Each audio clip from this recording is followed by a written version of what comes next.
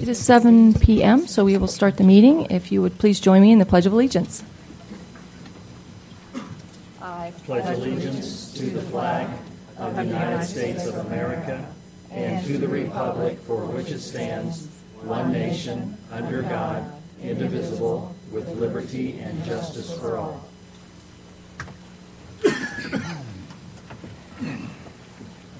Thank you for joining us this evening.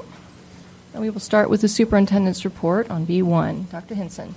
Thank you, Mrs. Goodburn. I'm pleased to tell you about a relevant learning experience tonight that our students took part in at Indian Woods recently. Students enrolled in a class called It's My Business presented their plans in a competition hosted by Junior Achievement. You can see some of their pictures on the screen. They shared their great ideas with a panel of individuals from throughout our community. I was pleased to be one of those panel members, a difficult position to be in because the students did a fabulous job. Some of the ideas included an improved video game arm, a business that provides gluten and dairy-free baked goods, and a mouse, like technology mouse, that would assist patients with Parkinson's disease in using a computer. I was glad to announce that 2 of the top contest winners will be able to put their idea into action. Our information and communication technology team has agreed to help one of these student teams develop an app that will allow for better student collaboration on homework assignments. And then our bistro will also be working with students on the baked good idea of gluten and dairy-free items as well. So this was a great experience, but a middle school initiative. We appreciate the cooperation and assistance from Junior Achievement. More students in the Shawnee Mission School District will be able to take part in Jump Start learning this summer thanks to a grant from the Early Education Funders Collaborative at the Greater Kansas City Community Foundation. The grant is in the amount of $373,508. And this significant amount of support will allow more students to spend time in the summer learning with their future teacher and classmates in preparation for kindergarten. Our data has shown incoming kindergarten students who participated demonstrated stronger early reading and math skills. And a special thank you to the Shawnee Mission Education Foundation for their work in relation to this grant. We have a slide for you tonight in relation to, as you know, we are moving in the next several months and finding a lot of archives. This archive that I have before you tonight is from the 1971-1972 school year. A little difficult probably to read for some of you, but there's been conversation that we've made changes recently that we've eliminated the name of Christmas and the name of Easter, and those conversations simply are not true. The calendar before you shows as far back as we can find from 1971 to 1972, where we were calling it winter vacation and winter break, and that has not changed in the Shawnee Mission School District. And our long-standing practices in relation to how we approach religious holidays have not changed.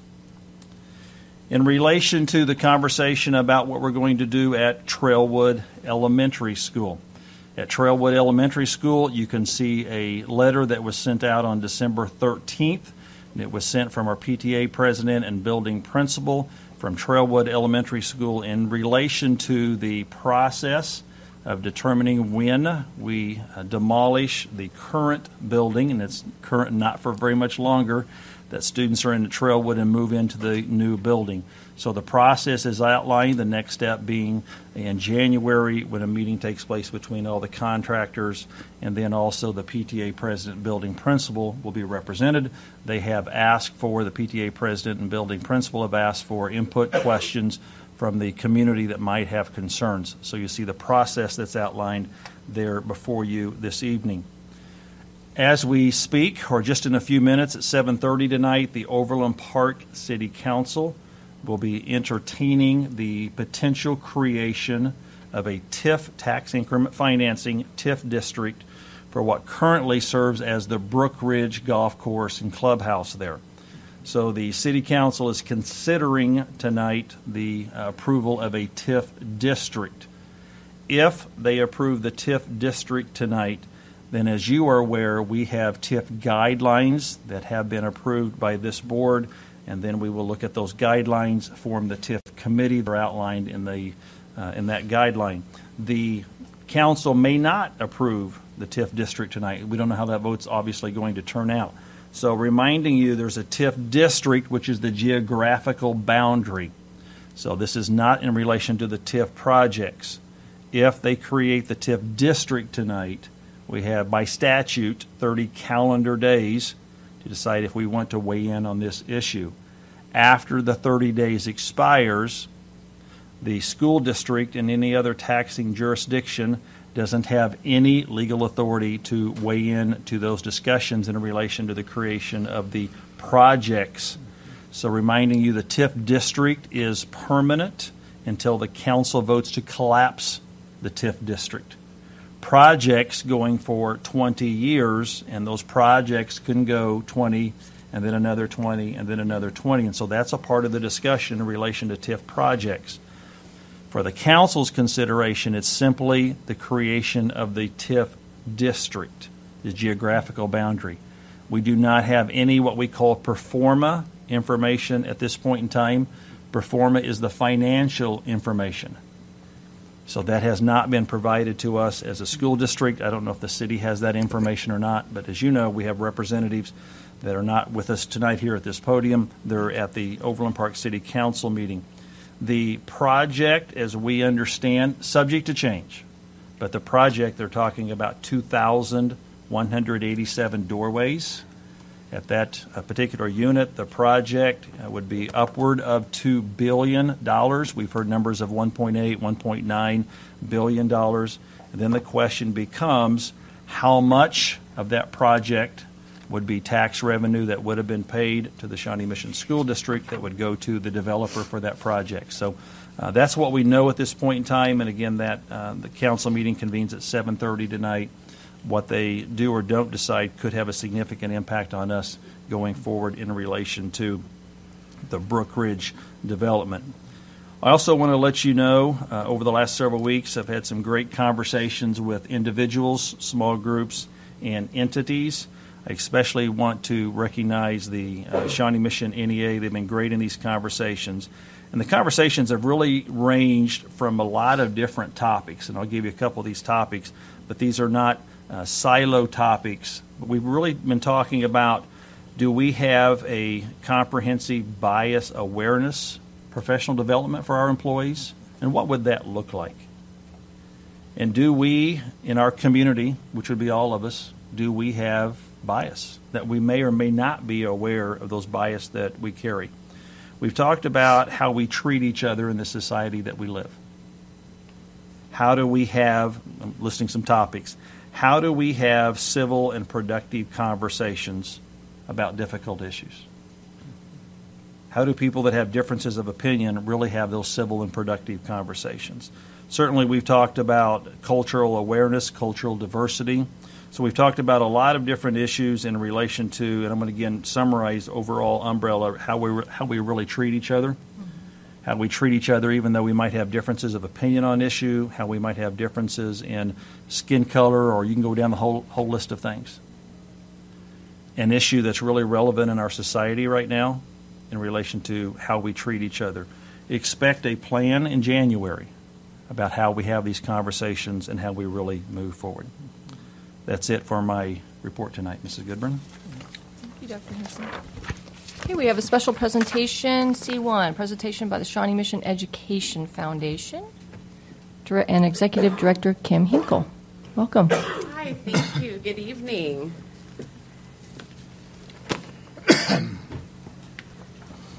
Thank you, Mrs. Goodburn and Dr. Henson and members of the Board of Education. I am so pleased to be here, and I'd also like to recognize Dean Davison, our immediate past president of the Shawnee Mission Education Foundation, who's here tonight as well. As the Shawnee Mission Education Foundation comes to the end of a successful 2016, we know that we can't support our kids without the generosity of our community. Donors to the foundation have allowed us to do so much for our students this year, and we are forever grateful for their support.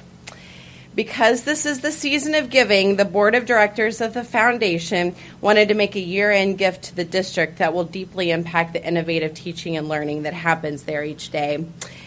So back in the spring of 2016, Dr. Henson demonstrated an anatomage table. Anatomage is a cutting-edge technology. Terry, would you put that up on the screen if you don't mind? That allows students to fully access a virtual dissection of human and animal cadavers without the chemicals, the cost, or the ethical concerns of traditional dissection. This piece of equipment is standard at medical schools across the country, but we find out that just 3 public K-12 schools in the entire nation have one. And so the foundation thought that it was critical for our learners to have access to this caliber of technology. So we're thrilled to announce that the first anatomage table in any K-12 school in Kansas or Missouri or Oklahoma or Colorado or Nebraska or even Arkansas is going to be right here at our Center for Academic Achievement.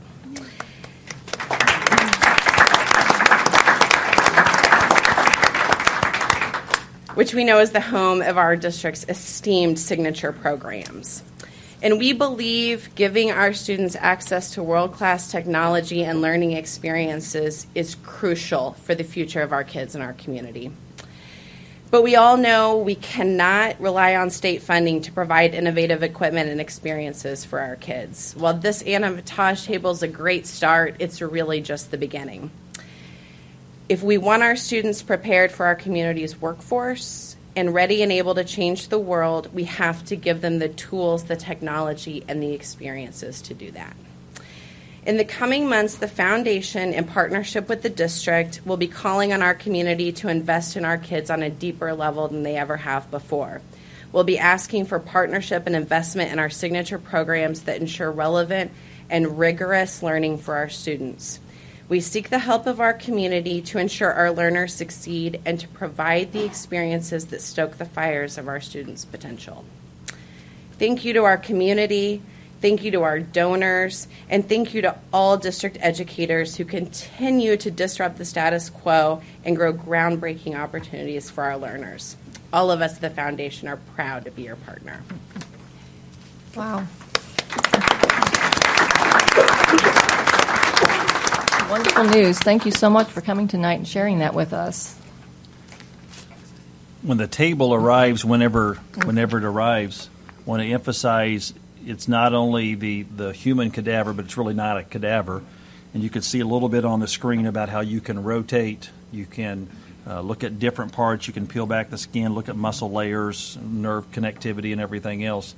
But also in relation to, there are a number of different animals and mammals as well. So when we talk about dissection and how that's occurred in the past, now it can happen through technology. So it's a great tool. We are deeply indebted to the Shawnee Mission Education Foundation and to our community as well. You want to be there when students first see it. You really want to be there when that occurs, and so that'll be a special opportunity. So thank you very much. Okay, we move to open forum, D1.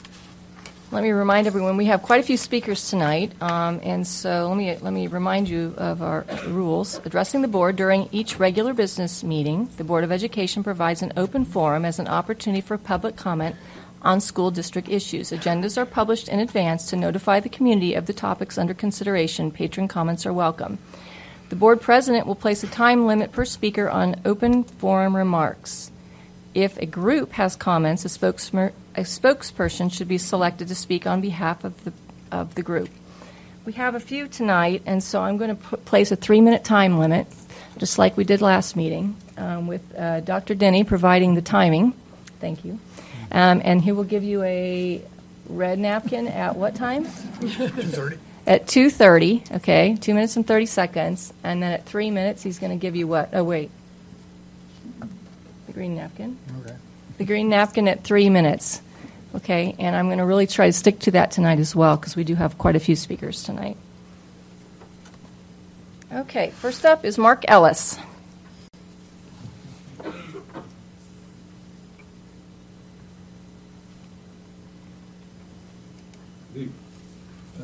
Last year, I was made aware that the Shawnee Mission School District had decided to no longer recognize Christmas break and instead had decided to call it winter holiday or winter break.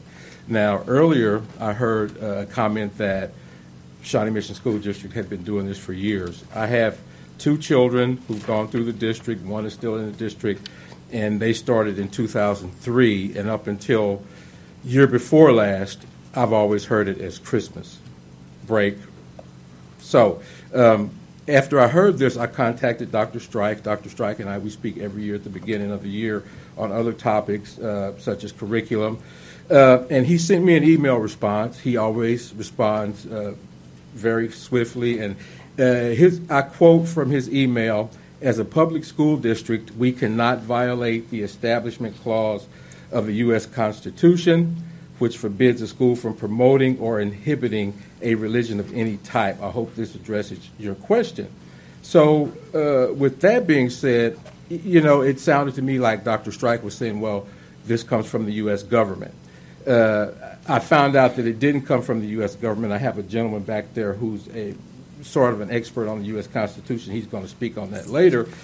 But I did contact Governor Brownback's office, and I have a letter from him, signed by him, whereas he states that he contacted the Kansas State Board of Education, and he just wanted to assure me that this rule of not calling Christmas break Christmas anymore did not come from the state level or the federal level, and that it was decided on locally by the school board and the district administration. I guess my question is also from Dr. Strike. He said that the decision was made year before last, and I quote, "as not to offend anyone." I don't want to get into the who we don't want to offend right now, but in a letter dated August 23rd, I asked for a response from Dr. Henson. I never received a response, so I called, and the response I got from his secretary was, he said that he's got your letter and basically is not going to respond. So tonight, what I'm asking is, are we going to get a response as to what the district's going to do as far as Christmas? It's not on our agenda tonight. Okay. There's nothing on our agenda tonight about any that. Okay, well, when will it be on the agenda? There's no plans to have it on the agenda. Okay. All right, thank you. Okay, our next speaker is Kathy Johnson.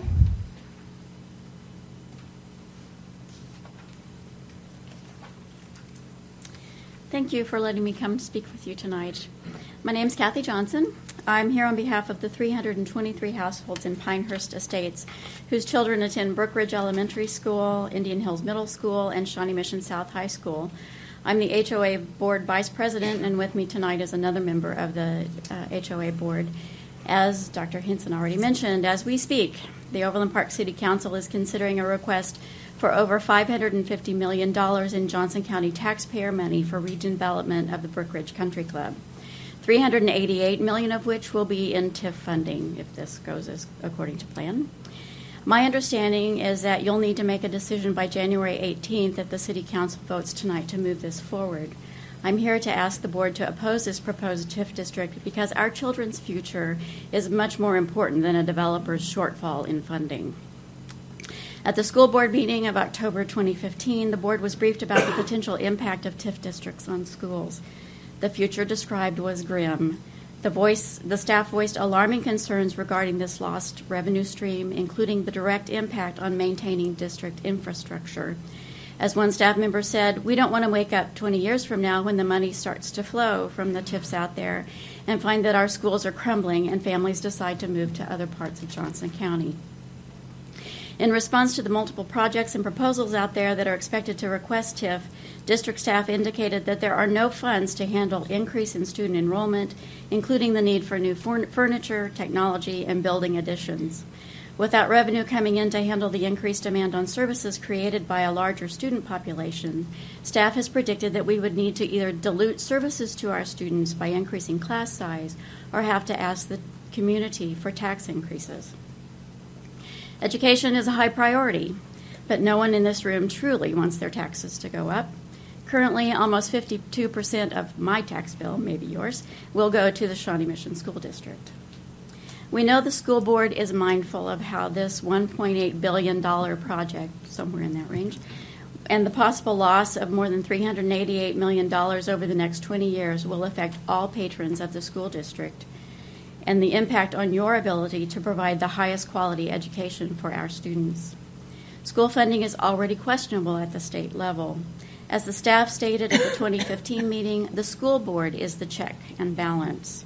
In the best interest of my 4 grandchildren and the 27,521 children who currently attend Shawnee Mission Public Schools, we ask the board to take action to oppose this TIF if the Overland Park City Council chooses to move it forward. Thank you very much.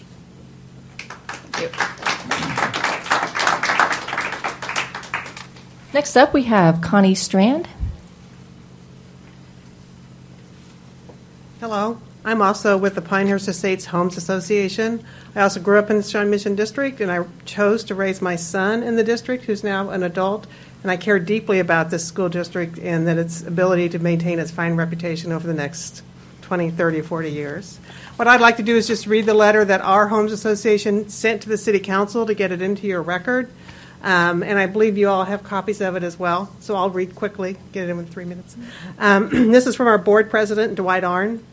And it is to the City Council of Overland Park. The Board of Directors of Pinehurst Estates Homes Association, representing over 320 households, unanimously opposed the establishment of a tax increment financing district for the Brook Ridge Golf Course. The Brook Ridge project does not meet the criteria for establishment of a TIF district. The area contains no buildings or improvements in need of refurbishment or replacement. It is not in economic decline. Instead, Brook Ridge Golf Course is a vital business with active use by its members. The biggest concern with the proposed TIF district is the threat of diverting hundreds of millions of dollars in tax revenues, which will be needed to bear the increased burdens on police and fire protection, street maintenance and improvements, increased school populations, and other needs. A TIF district means the burdens will be there, but the revenues will not be there. So the revenues for the burdens must come from the rest of the taxpayers of Overland Park. If this TIF district were for the purpose of reviving a blighted area, it might be worthy of consideration. But it is not. Rather, this is a green field that is prime development land. It is therefore completely inappropriate for tax incentives and government subsidies amounting to over $500 million, including the linked STAR bonds and corporate welfare. In particular, this project proposes to build over 2,000 new residential units. That means more students, more police and fire needs, and more traffic. The Brook Ridge project should pay its own way. It should not get a free ride from a misguided TIF district. The City Council should make a decision now before burning up the energy and time whether TIF is at all appropriate for all or part of this project. We urge you to vote no on a TIF district for this development. And I sincerely hope this doesn't come before the school board. So thank you very much.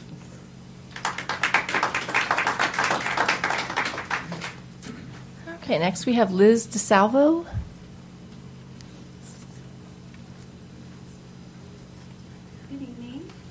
Good evening. My name is Liz DeSalvo, and I'm a parent to 2 children at Trailhead Elementary. I'm also a neighbor to the school. And my first order of business is to thank you for our new school. It's incredible. I will not be waking my kids up tomorrow morning because they are so excited to go to this new school. They're going to wake up on their own for once. But we do have a big concern about the demolition of this school.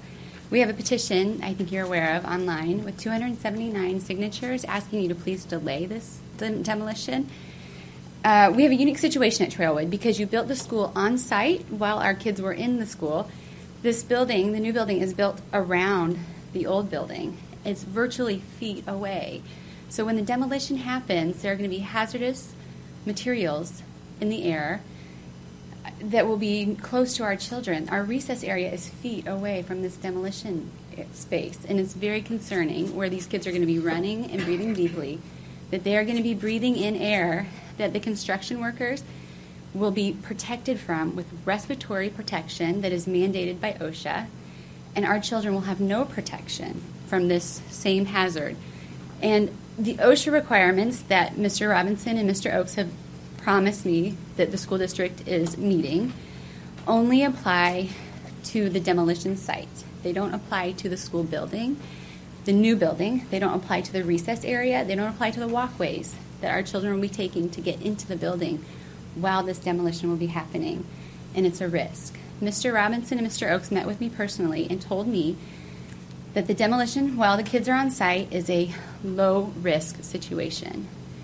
In my opinion, a low risk to known carcinogens, such as asbestos and silica, it's a calculated risk with the health and future of our children. And I don't think it's worth rushing through a demolition when we can delay this until the building will be vacant. I have spoken with the executive director of the Healthy Schools Network and then also a Children's Mercy environmental health specialist who will be attending the January 10th meeting. And according to both of them, it is best practice to delay any sort of demolition, construction, renovation until the building is vacant and people will not be breathing anything that is harmful. I feel that Shawnee Mission is a best practice district.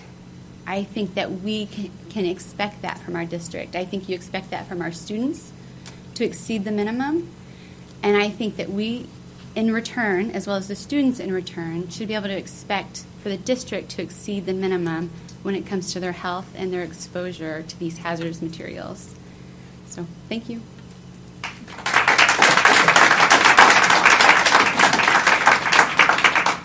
Next, we'll hear from Melinda Sutton.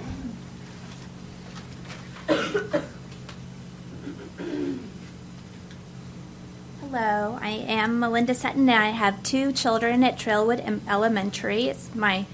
I've been there for years because my son now is at Indian Woods.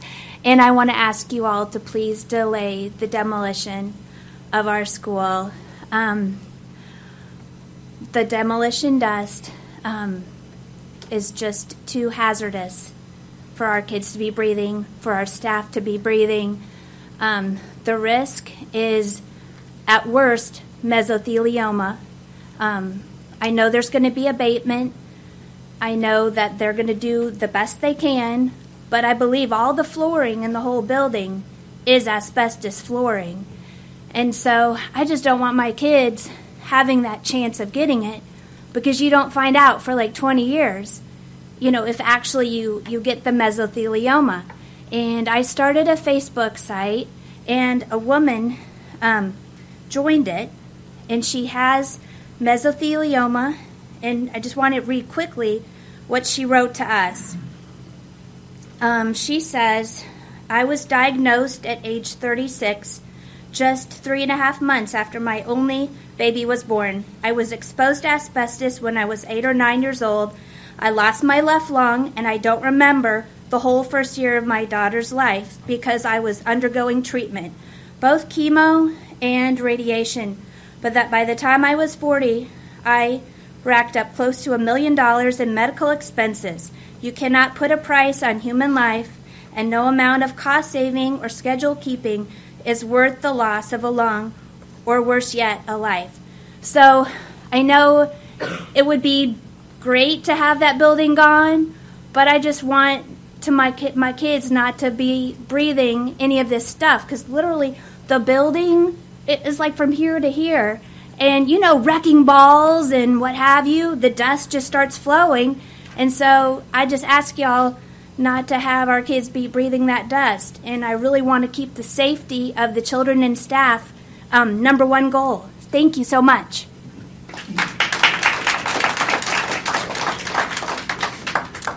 Next, we have David Kirsch.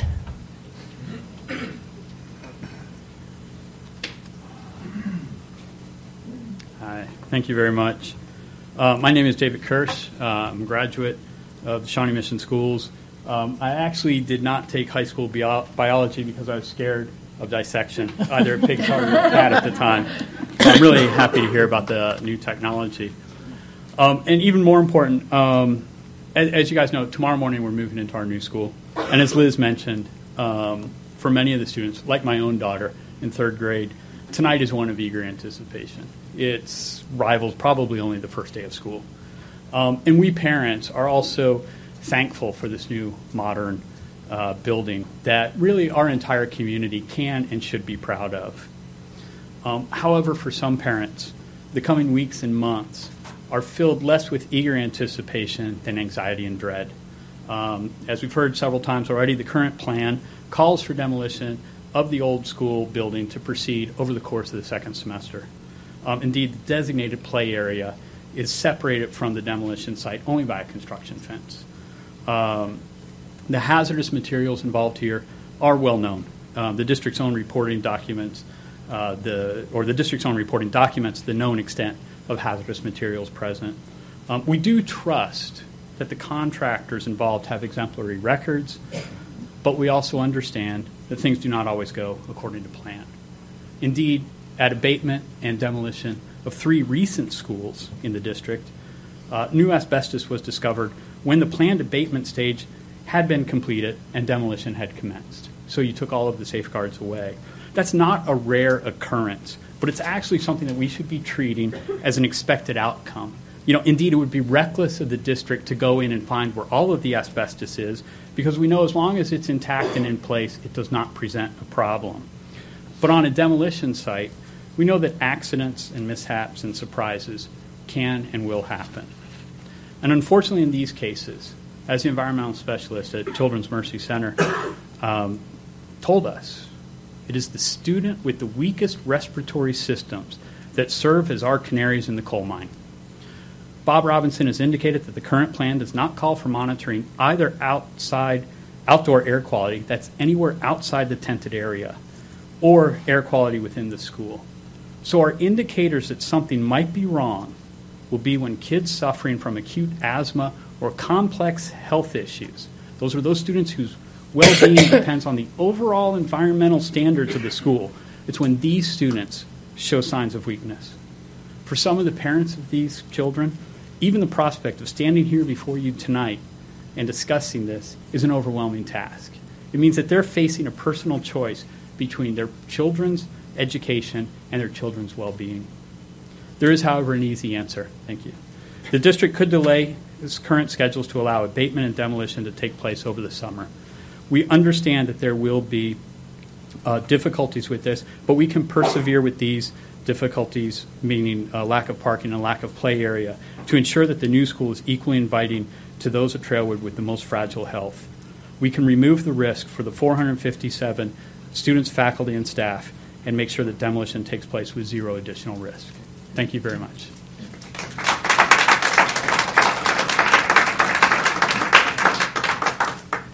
Okay, next up is Olivia Warford-Grow.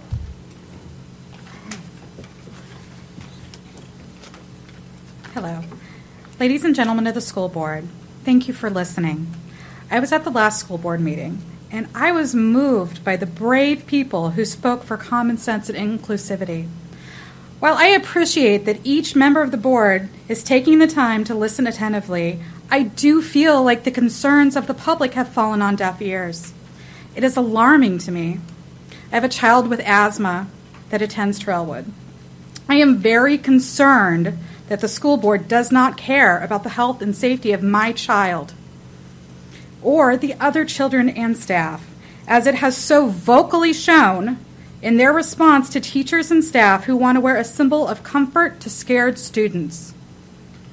I am very alarmed by the lack of transparency in these grave safety issues, especially with asbestos, lead, and silica dust in the demolition of Trailwood Elementary. But rather than just complain, I'd like to offer the following suggestions to ameliorate the concerns of the parents, students, and the public at large. Live stream the January meeting between Mr. Lawrence and the safety experts. We would like to know what is going on in that meeting, what the safety experts have to say. Make the minutes of the meeting and any relevant documents available to the public. And if you do decide to proceed with the existing demolition schedule, please install air monitoring systems in the inside and outside of Trailwood, anywhere where kids or staff are, and make that data available to the public. And let us know that you're listening to these concerns, for we vote and we remember. In closing, I would like you to know that my family moved here because of the school. My husband graduated from Shawnee Mission South and received an excellent education. I would like to make Shawnee Mission Schools great again. But right now, I have no faith in this board or the superintendent. Please prove me wrong. Thank you.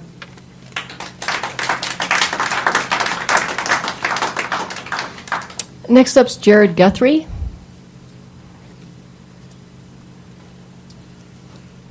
Good evening. I am here to request the board reconsider the demolition of Trailwood. By way of background, I'm a Shawnee Mission graduate, KU graduate, licensed attorney. I've spent the past 15 years in the construction industry. I was previously assistant general counsel for one of the largest construction companies in North America, and I have dealt with numerous situations where things have not gone as planned. Everybody sets out with the best intentions, but as we know, things don't always go accordingly. A simple mistake, a misstep, a breach of that secure area can lead to contamination of a larger area. With the wind, as we've been seeing recently and continues throughout the spring and winter months, can spread that contamination to the new building. It would be a shame to spend $13 million on the construction of a new school only to have it be contaminated with asbestos or silica dust. Silica dust is measured in nanometers, small enough to get through basic air filters. I have not heard any remediation or steps that will be taken to protect the new school from this. Air monitoring that has been spoken before would be a great step. But the best step would be to delay the demolition until the children and the staff are not in the school. The cost, and there will be a cost, is minimal. Again, I know how these things go. We can direct the contractor to delay the demolition of the work. We will pay a fee for that, but that fee will be minuscule compared to the potential harm that would come to the children and staff should it continue as planned. The way these things go, we can't foresee the future. We want to assume that everything will be great, and it may be, but there is a small risk. With that small risk comes catastrophic harm. Delaying the demolition brings zero risk. No one's in the building. There is no one at recess. The only people there are the workers with the protection who know what they're doing. J.E. Dunn is a great construction company. They're well known throughout the area as being a wonderful partner. They've done a fabulous job with the school. The abatement contractor, I've spoken to people who know them personally. They do fabulous work. No one is doubting the capability of these contractors. No one is calling them into question. There's simply a fear that something may go wrong, and it could go wrong. And if it does, the harm to the children and the staff would be catastrophic. I have 3 children at Trailwood, Elliot, Charlotte, and Carson. If anything were to happen to them, it would be the end of my world. I'm asking you to please reconsider the schedule. The tens of thousands of dollars we may have to pay pales in comparison to the harm that could be caused. Thank you.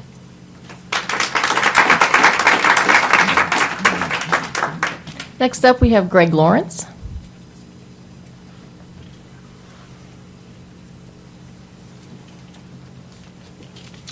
Evening.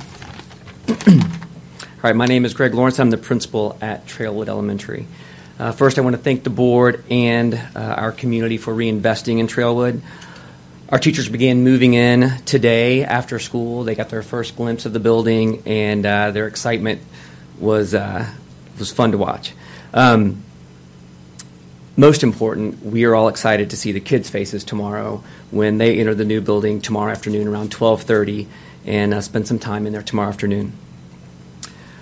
I want to thank the Trailwood parents and neighbors for their ongoing patience during the construction of a new school building, and special thanks to the district for taking the time to thoughtfully respond to parents' concerns throughout the process.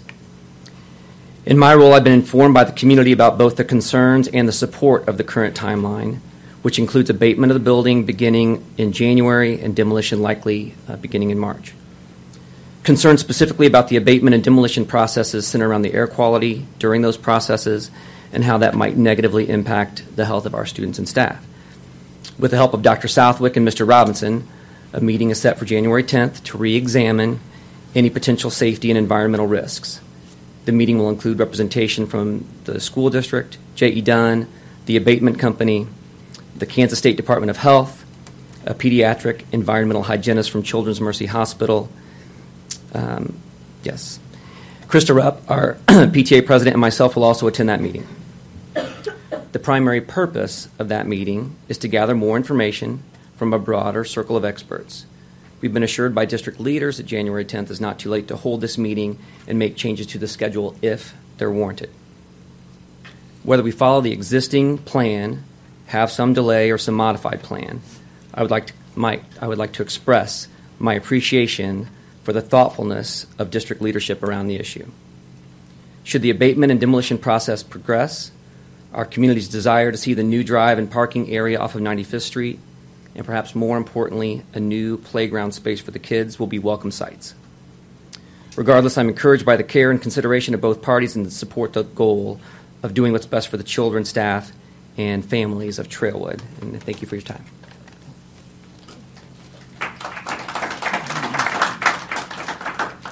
Next up is Victoria Savage.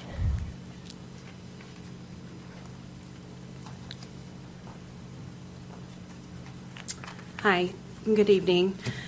Like you said, my name is Victoria Savage, and I currently have a 3rd and 6th grader at Trailwood Elementary. And my statement in favor of delaying the demolition is just simply this. Demolishing an asbestos-laden building while children ages 5 to 12 play outside so nearby the abatement is taking a risk that does not need to be taken. A short delay. That's all we're asking. A short delay is all it takes to turn a low-risk project into a no-risk project. No amount of asbestos can be breathed in, especially by young developing lungs, safely. Any microscopic asbestos fiber that has the potential to cause cancer. This is not a theoretical risk to Trailwood community. The risk of asbestos is real, personal, and they are devastating. You cannot put a price on a human life, and no amount of cost saving or schedule keeping is worth more than the health and safety of every single child and staff member at Trailwood. In addition to the asbestos risk, the demolition dust is a real problem as well. It is such a problem that the contractors will wear masks anytime they're on the job site. But what will our children and teachers do when they are outside at recess? There's a reason that the contractors will wear these masks. So please, don't subject our children and teachers to the demolition contaminants that the workers will be protected from. I also want to acknowledge that, yes, I was a parent who complained that our kids would not have playground equipment for a year because of the construction. I am also fully aware that delaying demolition could mean that our kids will go longer without a sufficient playground, and that the new school will lack some completed landscaping and hardscaping by the start of the 2017 school year. But I, and along with lots of other parents, are more than willing to accept that trade-off. Dr. Kenny Southwick was just quoted in the Kansas City Star saying, and I quote, "We never want to put students at risk, and yet the SMSD Environmental Program Coordinator told a fellow Trailwood parent, Liz Isalvo, that the on-site demolition is considered low risk. So the bottom line is this. Low risk is still a risk. I'm asking the district to do the right thing and wait until summer when the demolition will be a no-risk situation for the 457 students and staff at Trailwood Elementary, period. Clearly, the district's decision to keep the students in the current building during construction was an unfortunate one. Let's not double down on a bad decision. Thank you for your time.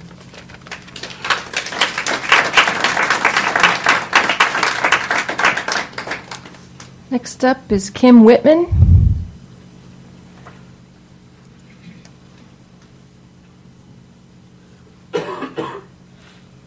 Hi, I'm Kim Whitman. I'm also a parent at Trailwood Elementary. I am concerned that the ambitious timeline of the project is again taking priority over the best interests of our children. The administration has been extremely poor communicators throughout the whole new building project, starting with the promise that our community would be involved in the process. Instead, parents had to raise concerns, send many emails, and make lots of phone calls in order to get a meeting with the administration, and then it was only with 5 parents, not the whole community as promised. Another example is when our children returned from summer break, when we were greeted with an unexpected surprise. The only remaining outdoor play structure that our PTA had purchased had been removed and our kids had no play equipment. Once again, parents had to raise concern, send lots of emails, and make phone calls in order to get our children some equipment for their recess time. And now we are approaching abatement and demolition of the existing building, which I assumed would be occurring over the summer when the children and staff were off-site. But no, that is not the case. And once again, the administration have been poor communicators, and the parents have had to not only raise concerns, send many emails, and make lots of phone calls, but also create a petition and a Facebook page. The poor communication of the administration speaks loud and clear to us. It honestly makes them hard to trust. They appear to not be concerned of the possible impacts of the abatement and demolition on our children. They don't seem to understand that mistakes happen and therefore there is a risk that needs to be addressed. I am an architect and I have been on a multitude of construction sites. No construction project is ever 100% perfect and goes as planned, especially when dealing with an existing building like Trailwood. I strongly urge the board to get involved, to hold the administration accountable, to not assume that they have weighed all the risks to our children. Put yourself in the place of a parent with a 5-year-old child with asthma or a weakened immune system. Would you be comfortable sending your child to the school while workers are removing asbestos and other contaminants in protective gear just feet away? Please consider what is at stake here. Prioritize what is best for our children. Is it a circle drive and landscaping, or is it a modified timeline that presents no risk at all? Thank you for your time and consideration.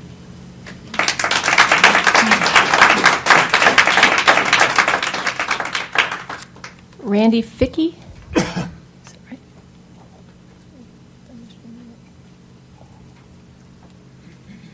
Good evening, and thank you for listening to our concerns. I'm going to be using all 3 minutes, so please let me know when my time is up.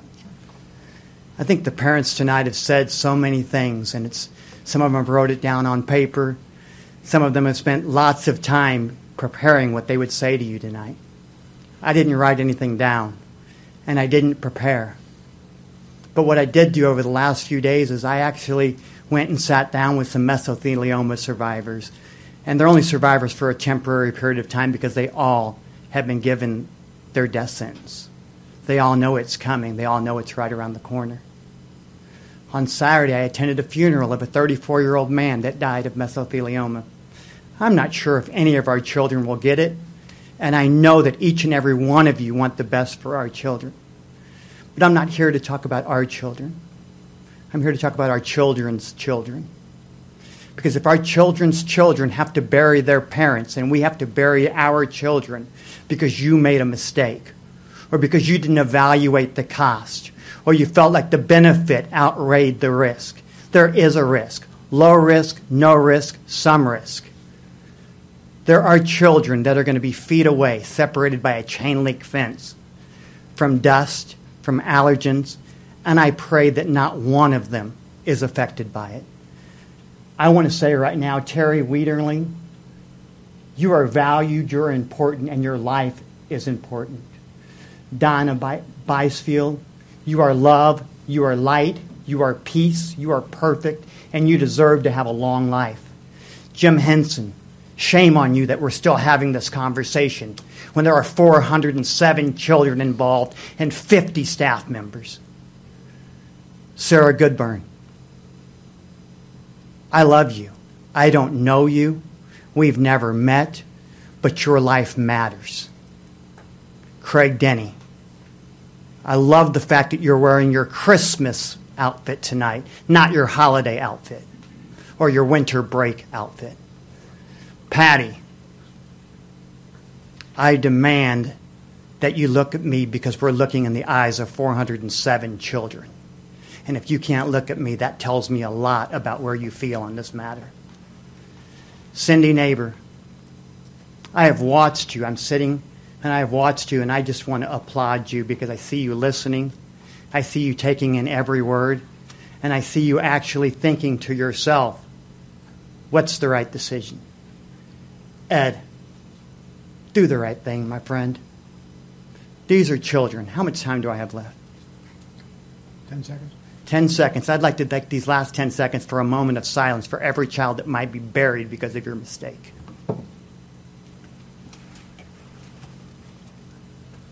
Next up, we have Lisa Powell.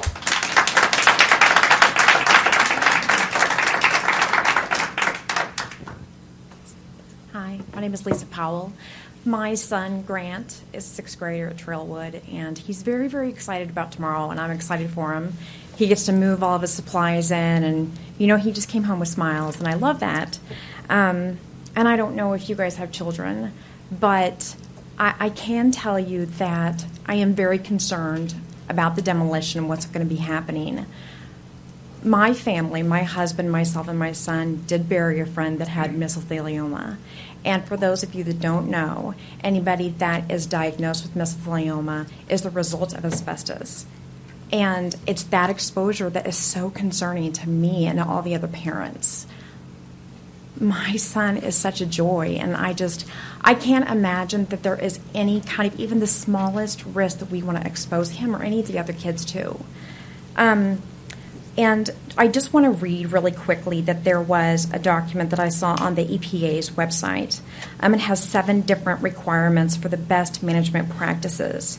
And the 5th one on here says, set a project schedule so that the asbestos abatement occurs outside of the school year or during holiday breaks. And I think that would really be the best thing for everybody, because we don't want to have a situation where there's even the smallest risk. Anybody gets hurt or any of the kids gets exposed is something that I definitely don't want to deal with. So I really wanted to just come forth and say, think about my family, think about my kid, think about all of the families that are involved, and we just really hope and pray that you keep us into consideration when you make your decision. So that's it. Thank you.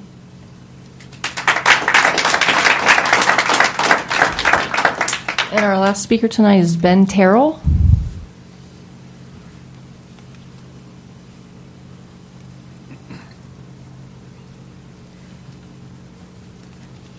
Good evening. I am a graduate of Shawnee Mission West in 1975.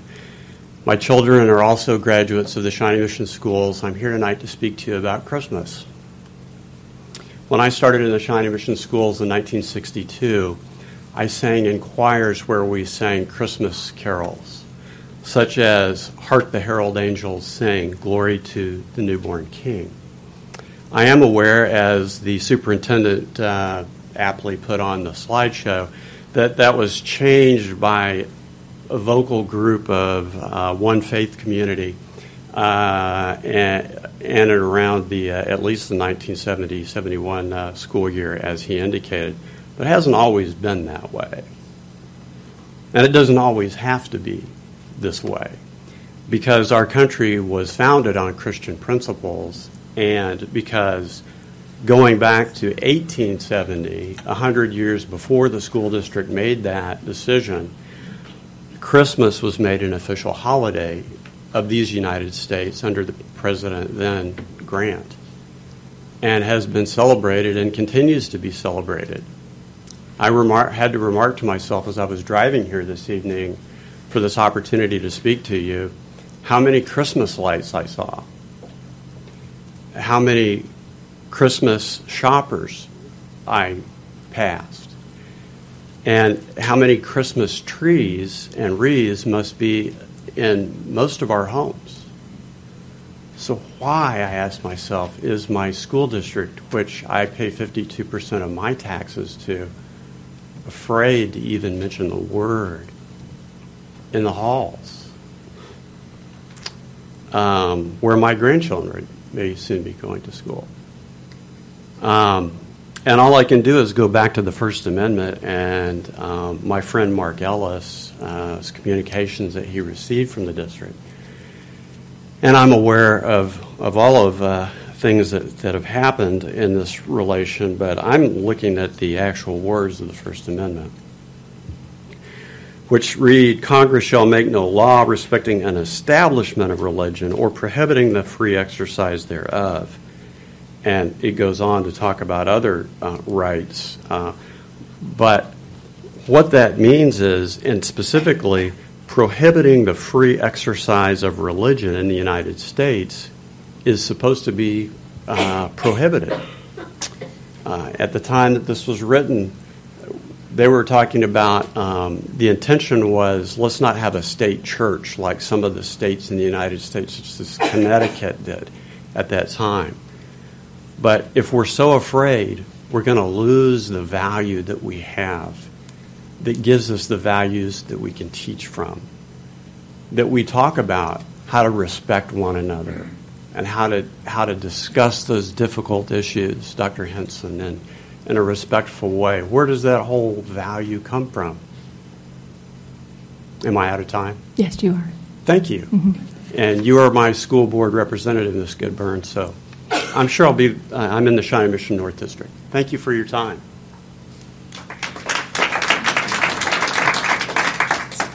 Okay, we move on to E1, approval of minutes of the regular meeting of November 28, 2016. So moved. Thank you, Ms. Bisfield. Thank you. Thank you, Ms. Mack. Is there any discussion? All those in favor, please say aye. Aye. Aye. All those opposed? Motion carries 5-0. E2, approval of the minutes of the special meeting of December 5th, 2016. So moved. Thank you, Dr. Denny. Second. Thank you, Ms. Neighbor. Is there any further discussion? All those in favor, please say aye. Aye. All those opposed? Motion carries 5-0. We move to F1, adoption of the agenda. I move for the adoption of the agenda. Thank you, Ms. Mack. Second. Thank you, Ms. Neighbor. Is there any further discussion? All those in favor, please say aye. Aye. All those opposed? Motion carries 5-0. G1 is approval of the routine business by consent. I move approval of routine business by consent. Thank you, Mrs. Neighbor. Second. Thank you, Mrs. Bisfield. Is there any discussion? All those in favor, please say aye. Aye. All those opposed? Motion carries 5-0. Okay, so that moves us through the consent agenda. Let me get my computer right here. Through the consent agenda, down to M1. M1, Action Educational Services, Dr. Henson. Thank you, Mrs. Goodburn. Before you tonight, you have an agreement with Kansas State University and Dr. Socorro Herrera. You've heard her name previously, and this is in relation to multi-campus professional development for students, for teachers of CLD students. So we're talking about culturally and linguistically diverse students. So try to say that again, culturally and linguistically diverse students. And so Kansas State University, through Dr. Herrera and others, will be providing professional development to participating schools, including Briarwood, Brookridge, Comanche, Crestview, Neiman, Overland Park, Rose Hill, Westridge, Shawnee Mission North, and Shawnee Mission West. Total cost for the professional development is not to exceed $45,000. We're greatly indebted to Dr. Herrera and all the different projects she's working on with us in the district in relation to our culturally and linguistically diverse students. And some of this revenue will come from grant dollars. And so I'm pleased to bring this before you this evening. Okay. I move approval of M1, agreement with Kansas State and Dr. Herrera. Thank you, Ms. Mack. Thank you, Dr. Denny. Is there any discussion? All those in favor, please say aye. Aye. All those opposed? Motion carries 5-0. Okay, that removes us to 01, which the President of the Board of Education would recommend approval of the attached 2017-2018 contract for the superintendent. As you all know or may not know, we 2 times a year we do an evaluation of the superintendent. We did that in December, and the results are that I am asking for approval of, or recommending the approval of the superintendent's employment contract. Basically, nothing changes except for the dates. We just extended an additional year. It's still a 3-year contract, and we're just extending that a year. The terms, nothing else changes but the dates. Move approval. Thank you, Dr. Denny. Second. Thank you, Ms. Mack. Is there any other discussion by any board members? All those in favor, please say aye. Aye. All those opposed? Motion carries 5-0. And the next one, 02, is the superintendent is recommending approval of the attached 2017-2018 contract for the deputy superintendent. Dr. Hinson. Same statement as Mrs. Goodburn applied or provided to you earlier. No change in terms, just extends for 1 year. So move. Thank you, Dr. Denny. Second. Thank you, Ms. Bisfield. Is there any other discussion? Ms. Neighbor? Yes. A couple of years ago, we changed our timetable on doing these contracts, and I think some of that information might be good for those in our audience to understand what happened and why we have made that change, just for a little bit of information. We do. We have the deputy superintendent's contracts in December. We have all of the cabinets in January. We have everybody else in leadership ranks in February, and we want to lock those in because a number of those individuals, some of those individuals are on 1-year contracts, so that locks them into employment for the district in the future. And then we have all of our teaching staff and other employees in March. So it's bringing those in a timely fashion from December. It also aligns with when you're required to do evaluations through the process. One more question to follow up. But salary changes are all made after negotiations. Is that correct with teachers? All of the administrative salary changes in relation to the principals, you have the right to change anybody else's at any time. Right. But with all of our principals and those individuals are locked into contracts, and then you make those salary adjustments at whatever time you so desire to make those changes. Thank you very much. Any other questions or comments? Okay, all those in favor, please say aye. Aye. All those opposed? Motion carries 5-0. We move to P1, Business Services, approval to purchase Cisco network equipment. Dr. Hinson? We've been working on a replacement filtering system for our iPads. We have been with the Blue Coat web filter. This would change. We've been piloting the Cisco web filtering solution. It has been very successful thus far, and so tonight this request of you with expenditures not to exceed $42,897.40 expands the use of the Cisco filtering system for the iPads in the school district. Move approval. Thank you, Ms. Neighbor. Second. Thank you, Ms. Bisfield. Is there any other discussion, questions? All those in favor, please say aye. Aye. All those opposed? Motion carries 5-0. Then we move to S1, reports to the board. Dr. Hinson. We have been discussing in the district for quite some time professional learning communities. Dr. Gilhouse, our high school administration, some of them are represented tonight. So, Dr. Gilhouse, would you share with the board tonight what you've been working on, please? Good evening. Thank you for allowing me to update you on our PLC progress. As Dr. Hinson mentioned, I do want to thank each one of the 5 high schools have representatives here, principals and associate principals, and without all of their work, there's no way that this could come close to being successful or being implemented in the right way. We understand that we may run across some speed bumps or roadblocks as we implement this for the first time in our district's history, but feel extremely confident with the plans that we have in place, the work that we've done with our teachers and our staffs, and our communication plan that I'm going to lay out to you for informing the community. So we feel very confident about where we're at. Just a brief update, and we do have a video at the end of this presentation to kind of show you some teachers and a couple of principals that are going to speak to the professional learning communities. We have established a common schedule and created it for all 5 high schools for not only next semester but for the following school year. And when we say a common schedule, we mean every single day.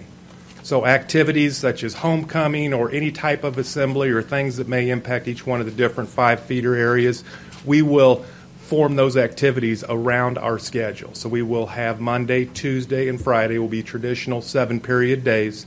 Wednesday will be an odd block day, 1, 3, 5, and 7.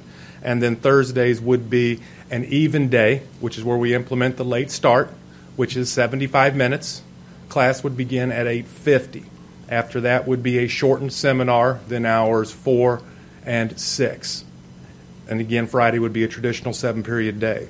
So we are set on that. We're in good shape. We're looking at 75 minutes for professional learning community time on that late start on each Thursday. The buses, however, would not interfere with the late drop-off. The buses would continue to drop off our high school students at the same time. Approximately between 7:20 and 7:35 is when students would be dropped off. They could eat breakfast. They could make up tests. They could work on homework. They could work on credit recovery through our virtual platform, which is our Edgenuity program. They could receive tutoring, or they could collaborate with peers. Students that are being dropped off from their parents, if parents have to be at work by a designated time, it won't interfere with that at all either, because parents can still drop them off, and those students that get there before 8:50 still have all the opportunities that the bus riders have as well. Obviously, students that drive, I'm sure, would probably take advantage of a Starbucks coffee or a little breakfast, or possibly even sleeping in late. So we feel really good about that, as it does not upset anything with regards to when students may arrive at school.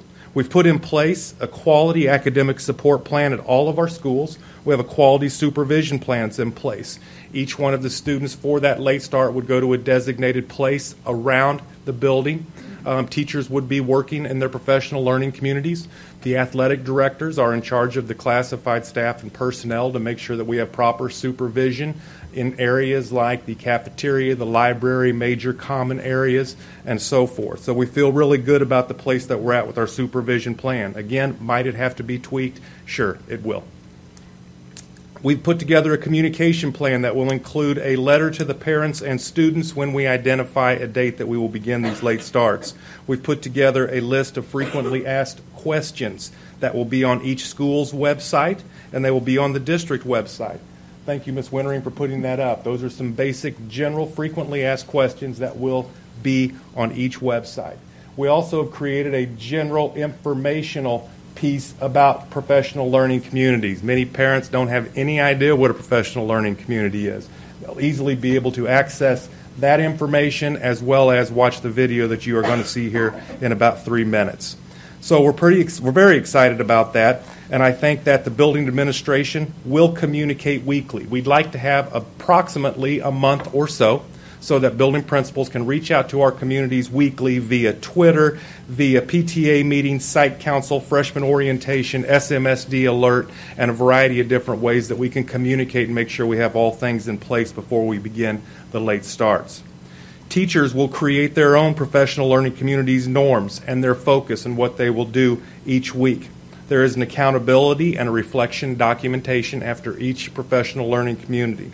We're going to set extremely high expectations for all of our PLCs. They will be data-driven. Where have we been? Where are we now? And where do we want to go?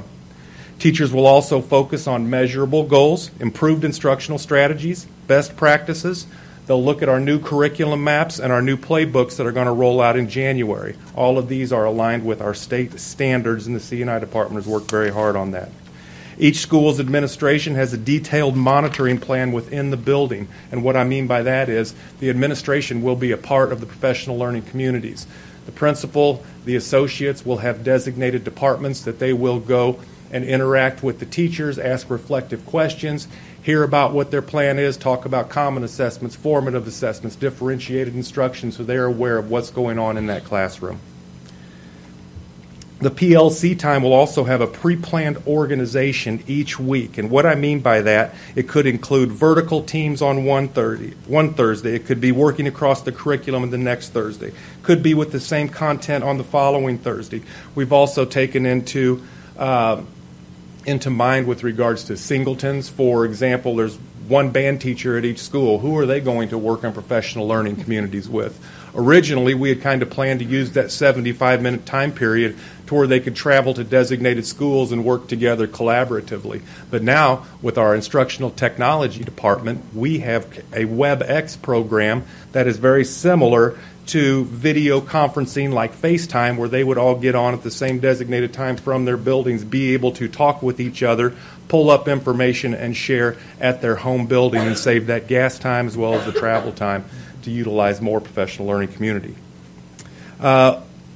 We've also worked with our special education department because students that have special needs, some of them, when those buses come, we have to have students have the proper people that are able to get them off of their buses and take care of them during that 75-minute plan.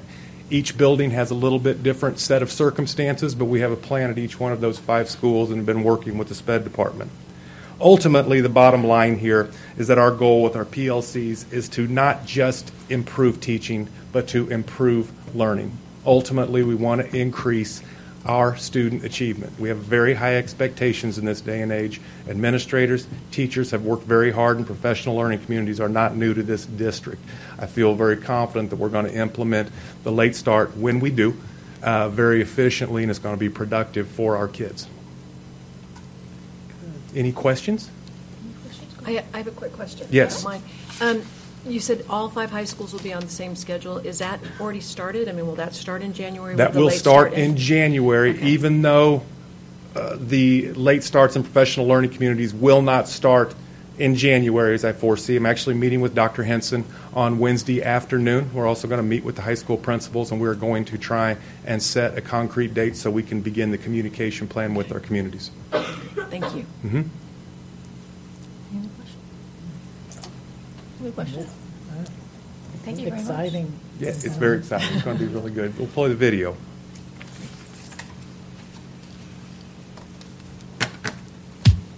Teaching today has changed drastically than it looked 20 years ago. And there is nothing more powerful than a high-functioning professional learning community when it comes to student learning. And that means we have to do things just a little differently than we have in the past.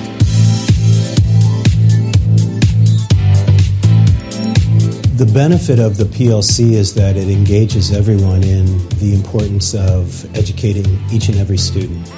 And that by working collectively, by working together, we can combine our expertise and ensure that we're meeting the needs of all students. And every kid deserves the opportunity to learn in an environment that has been really built by a collaborative group of educators that can bring different strengths to the table every day. It's a change in focus from teaching to learning. And when we work together toward ensuring that every student learns, really amazing things happen within the building. The opportunity for our teachers to collaborate is invaluable. As you know, in Shawnee Mission, we have some master teachers, some amazing instructors in our buildings, and we know that the most effective professional learning is embedded, ongoing, and teacher-driven. And so this past year, we really looked at changing the special schedules to allow for grade-level teachers to have a common plan time to collaborate with their peers. And we need to provide teachers the avenue to make that happen during the school day. Well, the teachers really appreciate the opportunity to have time carved out each week for PLC. It's an opportunity to meet with each other, share best practices, problem solve issues that we're seeing in the classroom. But most importantly, just a research to help one another to be the best people we can be in the classroom in front of our students, to drive instruction, but also, more importantly, to build those positive relationships to get the positive results and create a really strong student culture here. Well, I think the students benefit from having the best of all of us. PLCs are an opportunity for teachers to have the opportunity, the intentional time to discuss student learning, best practices, and perhaps something that I think has been missing for years, and that's the opportunity to reflect midstream. I think one of the things that we know is that the most powerful learning for teachers happens real-time, embedded, and it's ongoing with one another. It's so much more powerful for our teachers to work together to, again, ensure that guaranteed viable curriculum for all kids. As we look to really meet the needs of all kids, as we've embraced the saying, all means all in the Shawnee Mission School District, it really means looking at each individual student and what it is that they really need to have as they exit the system and be prepared for either college or career or the next step in life. All of us are trying to work for student engagement, and the PLC gives us a time when strategies aren't working to find out those that do, and it empowers us in the classroom to make those positive impacts and, to create the best learning environment possible and to help each other push in the right direction, which I think is healthy for the overall school culture. That is really key if students are going to be successful. If you're going to be bringing everyone along as opposed to pushing your way to the end and then looking to see who actually showed up at the finish line with you.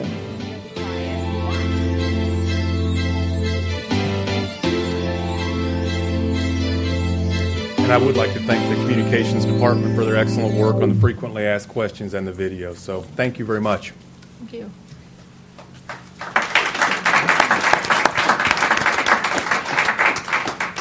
Okay, we move to T1, comments from board members. Ms. Neighbor. Thank you. I know we had a lot of emotional testimony or speaking tonight, and thank you all for coming out. I wish people would stay longer because you just learned something that you didn't know about before. And it's important to see the broad spectrum because I heard a couple people speak tonight that there wasn't any communication. If you don't come, you don't learn. If you don't watch it live streamed, you don't learn. Because I know in all of our buildings, our superintendent and our administrative staff held meetings at every school about times, colors, what they were planning. And that is extremely important to we, the board, because you are the people that are going to be using it. Your children are the ones that are going to benefit. But they're only going to benefit if you also make yourself lifelong learners. Come, ask questions. We'll be glad to offer you whatever you need. But thank you and happy holidays. Anybody else? Dr. Denny. I move that the Board of Education recess to executive session in order to discuss matters relating to the acquisition of real property. The meeting will reconvene at 8:50, and no further business will be conducted following executive session. Second. Thank you, Dr. Denny. Thank you, Ms. Mack. All those in favor? Any discussion? All those in favor, please say aye. Aye. All those opposed? Okay. Thank you. Motion carries 5-0, sorry.